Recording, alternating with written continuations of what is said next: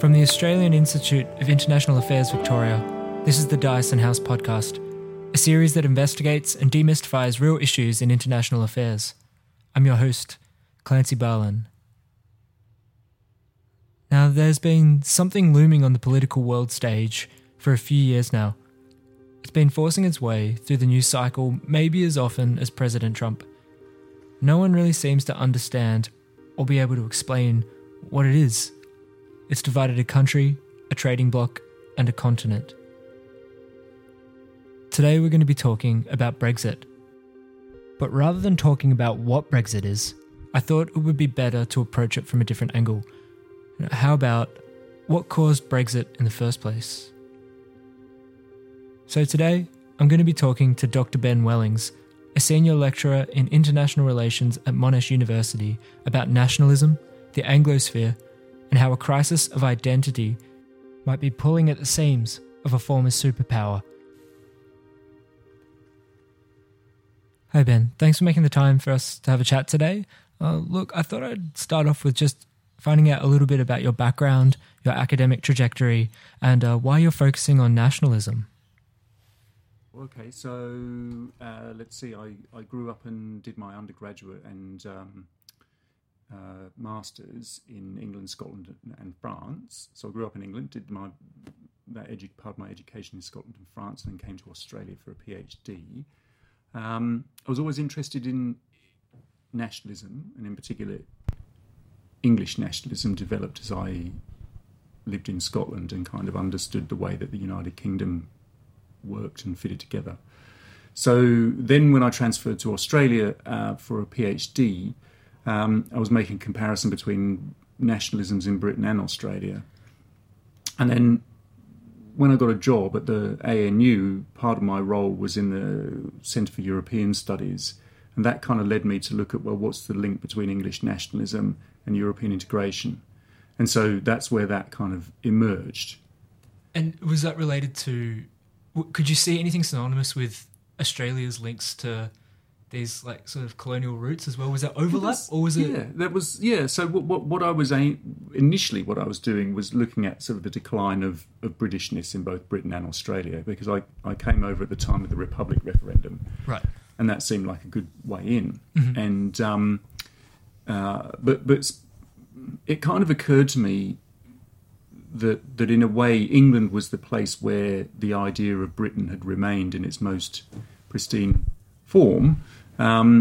But nevertheless, as we got into the early part of this decade, there was also a significant, though under-researched and understated, push to differentiate England and Britain politically. Yeah.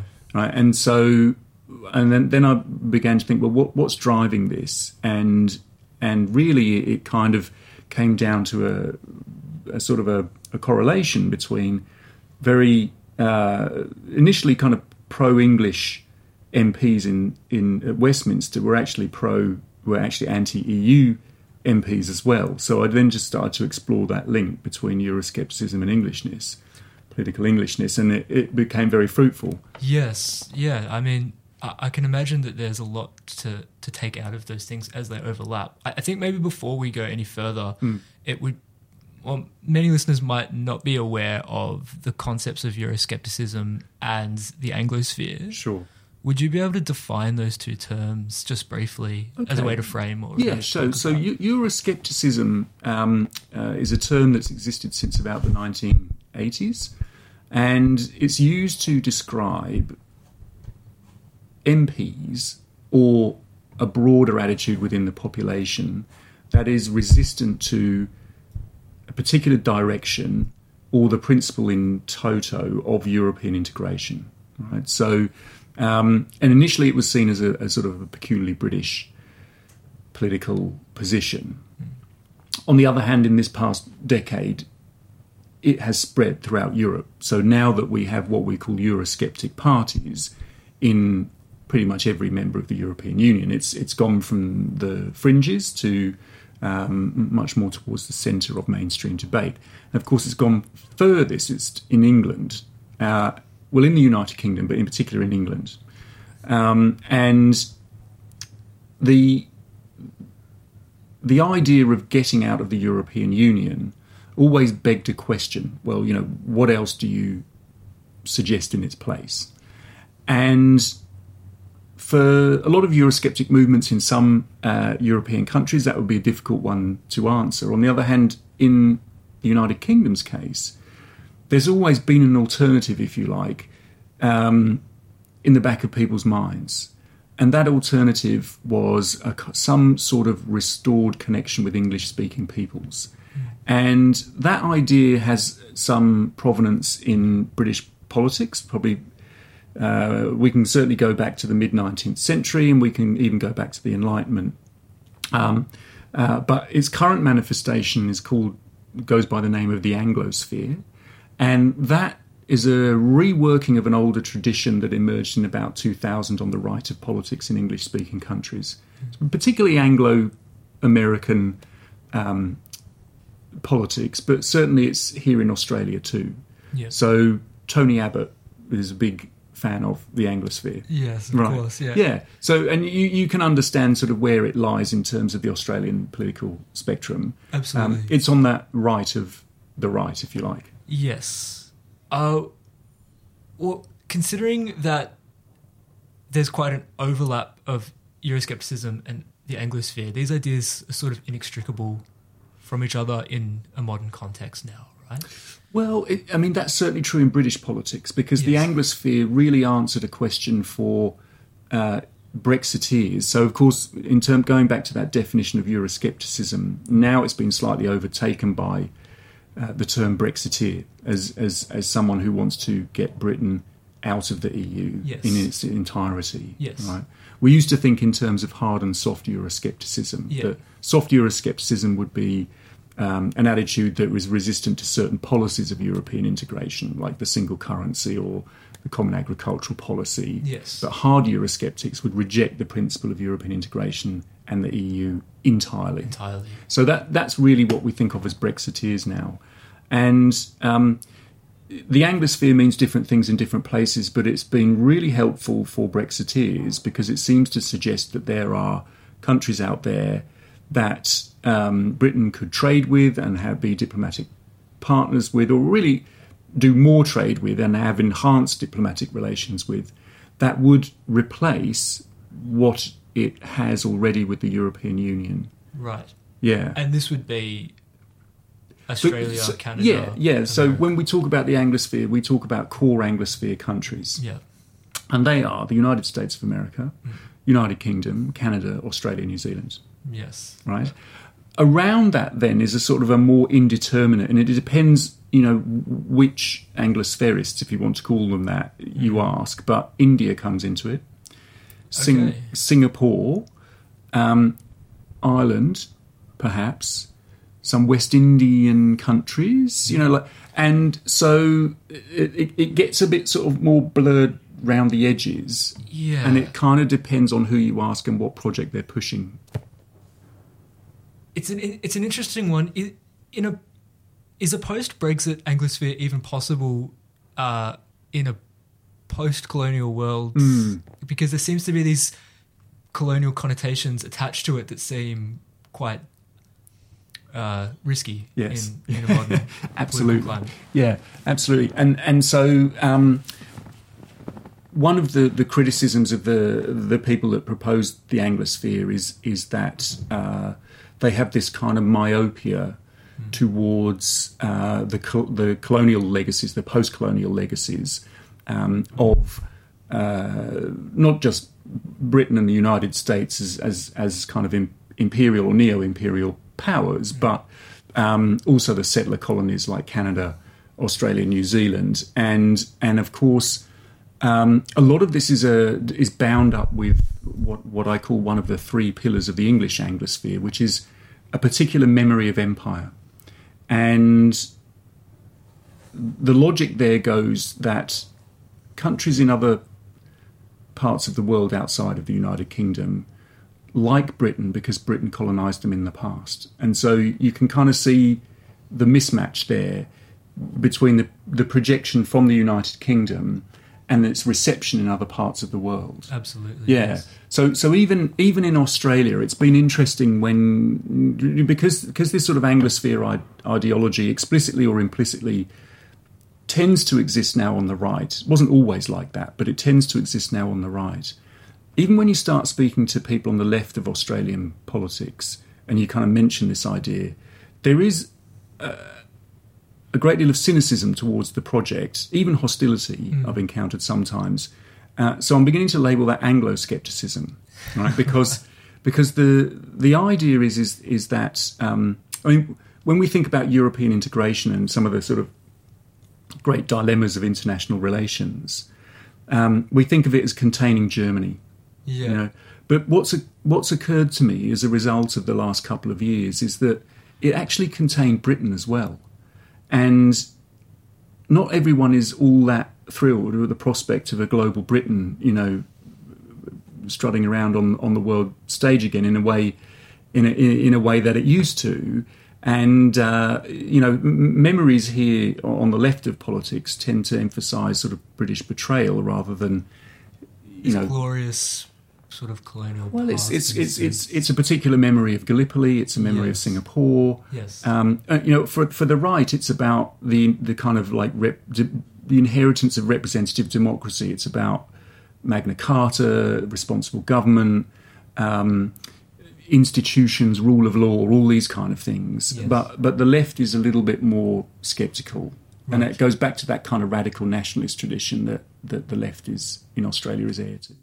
Absolutely. And so if that is the sort of the ideological origins of Brexit, now that it's shifted into it's obviously they've been trying to plan it for the past 3 years, so they've got to have something tangible now. Is this an example of looking for a hyper-globalized sort of response, or is this a protectionist measure? Well, that's a good point. It's not protectionist. It's not protectionist. No, and here we might need to differentiate when we talk about Brexit between the elite project that got us to this place and the mass grievances that underpinned the result of the referendum. So when we look at, a lot of the focus has been in explaining this about the so-called left behind of globalisation, for which European integration is usually lumped under that category, although it's not necessarily the same thing. Yes. Nevertheless, this was all, Euroscepticism as a political project was always an elite project, and it was about exposing Britain to more globalisation rather than less. Right. So it's not protectionist; it's in fact hyper-globalist, and this is sort of seen to be just like simply one way out of the dilemma, because leaving the European Union is going to leave a big economic hole in the United Kingdom, right? So even Conservative MPs who were pro-Remain have sort of shifted to this rhetoric of free trade and globalisation to rescue Britain from the problem of its creation. But those people who are committed to Brexit for many, many years are very keen on more globalisation in general, but in particular enhancing these older links, reviving older links with places like Australia, Canada, New Zealand, and then taking this thing called the special relationship with the United States, which is an asymmetrical relationship, but nevertheless it's there, and turning that around, turning it into something new. President Trump complicates that. Absolutely. Yeah, because of his protectionist instincts. On the one hand, I think he feels a sympathy with the kind of, as much as he knows about it, I don't think he knows a great deal about it, but would have a political affinity with the hard Brexiteers. Yes. But at the same time, the whole America First idea doesn't incline him towards special relationships. No, it almost seems incompatible. But so does that's then sort of draws me to another point I wanted to make about the Five Eyes Security Alliance.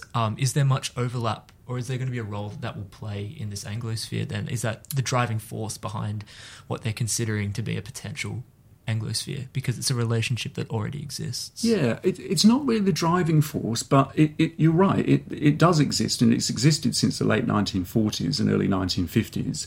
And it's what I sometimes call the actually existing Anglosphere, sort of borrowing that, right? That there is a truth to the existence of the Anglosphere, and it's not just in ideational terms; it is in institutional terms as well, right. And also research, by colleagues, Tim Legrand at Adelaide University, has shown that there are very dense policy networks. Yes. So when the United Kingdom or Australia look overseas to borrow policy from other countries, they don't go to Europe or Asia. They typically go to English-speaking countries. They go to each other. Yes. So the Five Eyes intelligence sharing network is not a driver of this, but it certainly suggests that there is something more like cultural, if you like, to the existence of this community of English-speaking countries than just kind of ideas in politics or several books trying to bind it all together and a certain interpretation of 20th century history, for example. Right. Yeah. Well, would you then argue that, considering that, like you said, this is like a cultural sort of phenomenon, and there's also that view that you touched on just before about those who have been economically left behind, and you would argue that this is more of a cultural and national identity crisis that's pushing this Brexit rather than those being economically left behind.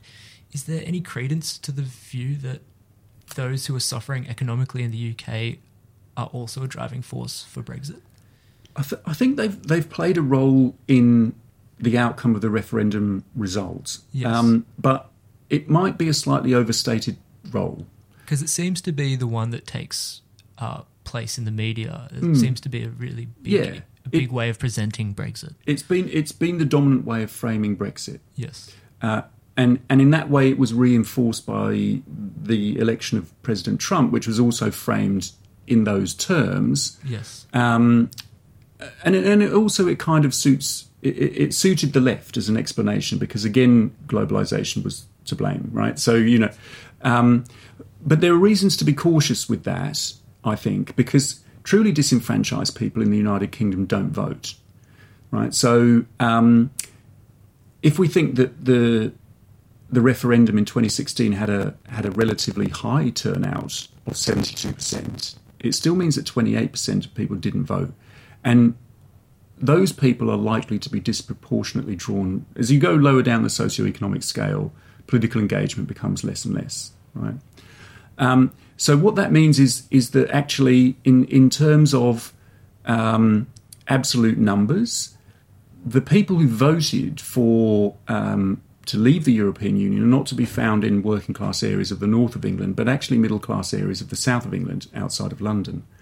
And so I think that gives a kind of a different inflection to what was going on, and that's where I bring English nationalism back in again, because English nationalism was typically, throughout its history, because it's been one of the first states and nations to seek some sort of alignment between those two categories, and it's been there for a long time, it's typically not a secessionist nationalism, yes, like Scotland, like Republican Ireland. And we tend to, when we think of nationalism, we tend to think of secessionist nationalism. But really there are other dimensions to it. There's irredentist nationalism that seeks bits of other countries. But most importantly, and there are integrationist nationalisms. And nationalism's quotidian function, its daily function, is usually to integrate rather than to secede, right? So it plays this legitimising function in states. And in the last 20 years before the Brexit vote, the United Kingdom was kind of loosening along national lines. And strangely enough, this is when Northern Ireland ceased to be a driver of nationalism, and that mantle went to Scotland. and culminated in the 2014 independence referendum, which was unsuccessful from a secessionist point of view. But in amongst all that, something significant was changing in England, and England was developing a secessionist spirit, if you like, not towards the UK exactly, but towards the European Union. So it started to look and sound more like Scottish nationalism or Irish nationalism. I mean, very, very sort of like ironic outcomes from a historical point of view. Yeah, absolutely. But that's changed what it, form in a strange way. Right. But this is what happened, and so this was all directed at the European Union, and it was an implicit criticism. It is bound up with dissatisfactions with governance in the United Kingdom as well, but its political impact was directed at the EU, and that's how it played out. To my mind, that's how that played out. In that Brexit was framed in very English terms. Well, I think we missed that in Australia, but it was a very English debate. Absolutely, yes, and in that sense, because it is essentially an English debate, how would that reflect on the future of the relationship between the EU and Britain? Because the EU is an incredibly culturally diverse entity, and the Anglosphere seems to be a very narrow cultural way of viewing things. What does that indicate to you as a future relationship between the two? I think just to sort of start from the back, the Anglosphere is actually, I mean, in its imagination, it's like a kind of sense of nationhood. It too is very diverse and riven with competing and not necessarily compatible national interests, right? But of course, in the mind of the people who promote it, it seems to fit and make sense culturally. The EU is somewhat similar in that you can sort of say, well, it's got all these different member states and different languages and different national traditions and geopolitical interests. But in the minds of people who promote it, the European level is supposed to underpin or sit over, depending on how you characterise it, all those differences. How the Englishness of Brexit will affect the future relationship between the United Kingdom and the European Union, I suppose, depends on what happens to the United Kingdom, because one of the key elements of Brexit has been for the UK government to try and prevent the United Kingdom from splitting up, and this is what the Irish backstop is ultimately all about: is that where do you draw the boundary between the EU and the UK, at the border with the Republic of Ireland, or effectively within the UK, so that you've hived Northern Ireland effectively off in trade terms. Yes. And the interesting thing there is, although that has caused enormous problems politically at Westminster, there have only been 2 opinion polls that have asked this question. And it's basically to leave voters. Would you rather that the UK left the EU or that you kept Northern Ireland in the UK? And the answer is we would prefer to leave the EU. Right. So again, this underscores the Englishness of this particular phenomenon. Absolutely. Yeah. And of course, as and when the United Kingdom comes out, what will Scotland do then? Right. So having voted so overwhelmingly to stay in, you could say, well, okay, the idea is that there wouldn't be another referendum until things materially changed. And 5 years later, if Britain comes out, things will have very substantially materially changed, and they would be within their rights to have another referendum. I see. And what does this mean for Australia then? Are we at the front of the queue when it comes to we are. Economically speaking, maybe? We are. Strangely enough, we're at the front of the queue also with New Zealand and also today with Iceland and Switzerland. And I think that the Australian government, pushed by DFAT as well, made a very quick re-evaluation in the wake of the Brexit vote. And you remember we had our own election at that same time as well. And yes. So one of the first, if not the first action of the Turnbull government, as it then was was to say, Australia will do a free trade deal with the UK when it comes out. And Australia's provided all sorts of support.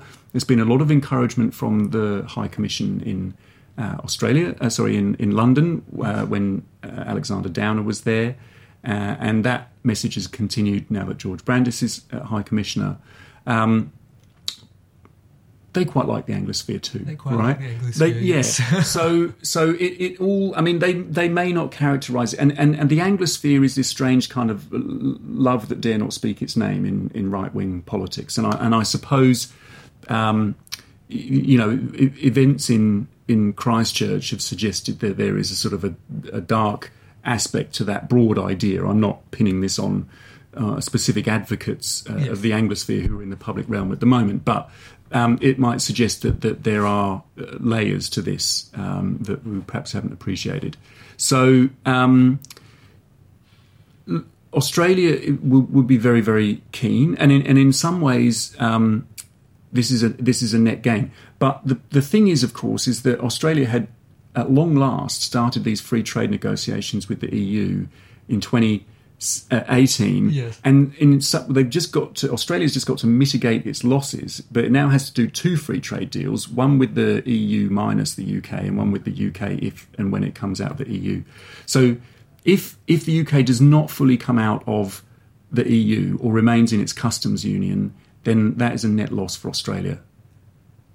That is a very interesting point that I hadn't thought of, because that leads me to my final question, which was just trying to assess what's going to happen. It's such a fast-moving thing, but trying to assess what's going to happen in the next few weeks. Is it looking like a no deal? Are they going to crash out, or do you think they'll stay in that market?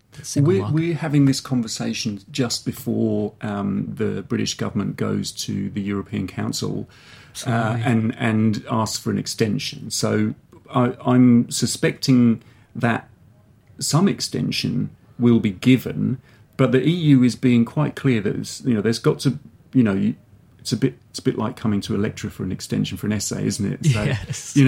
Well, that's fine that you want one, but what for? Yes. And I think that's the EU's position, is to say, well, sure, but look, this is the deal. They are offering where there could be movement is the so-called future political relationship between the UK and the EU.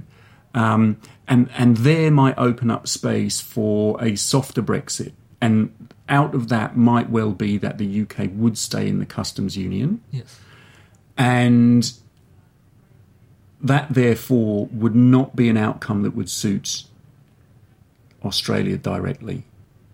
So if the UK remains in the customs union, then it would not be directly a party to the Australia-EU free trade agreement, whatever that turns out to be. Yes. But it would indirectly be there. So I think that's an outcome that might actually respect. There's a lot of reference to the British people and their decision to leave the EU. I'm not sure there is a British people anymore, and to interpret that vote as a hard Brexit was always a gross over-interpretation of the vote, in my view.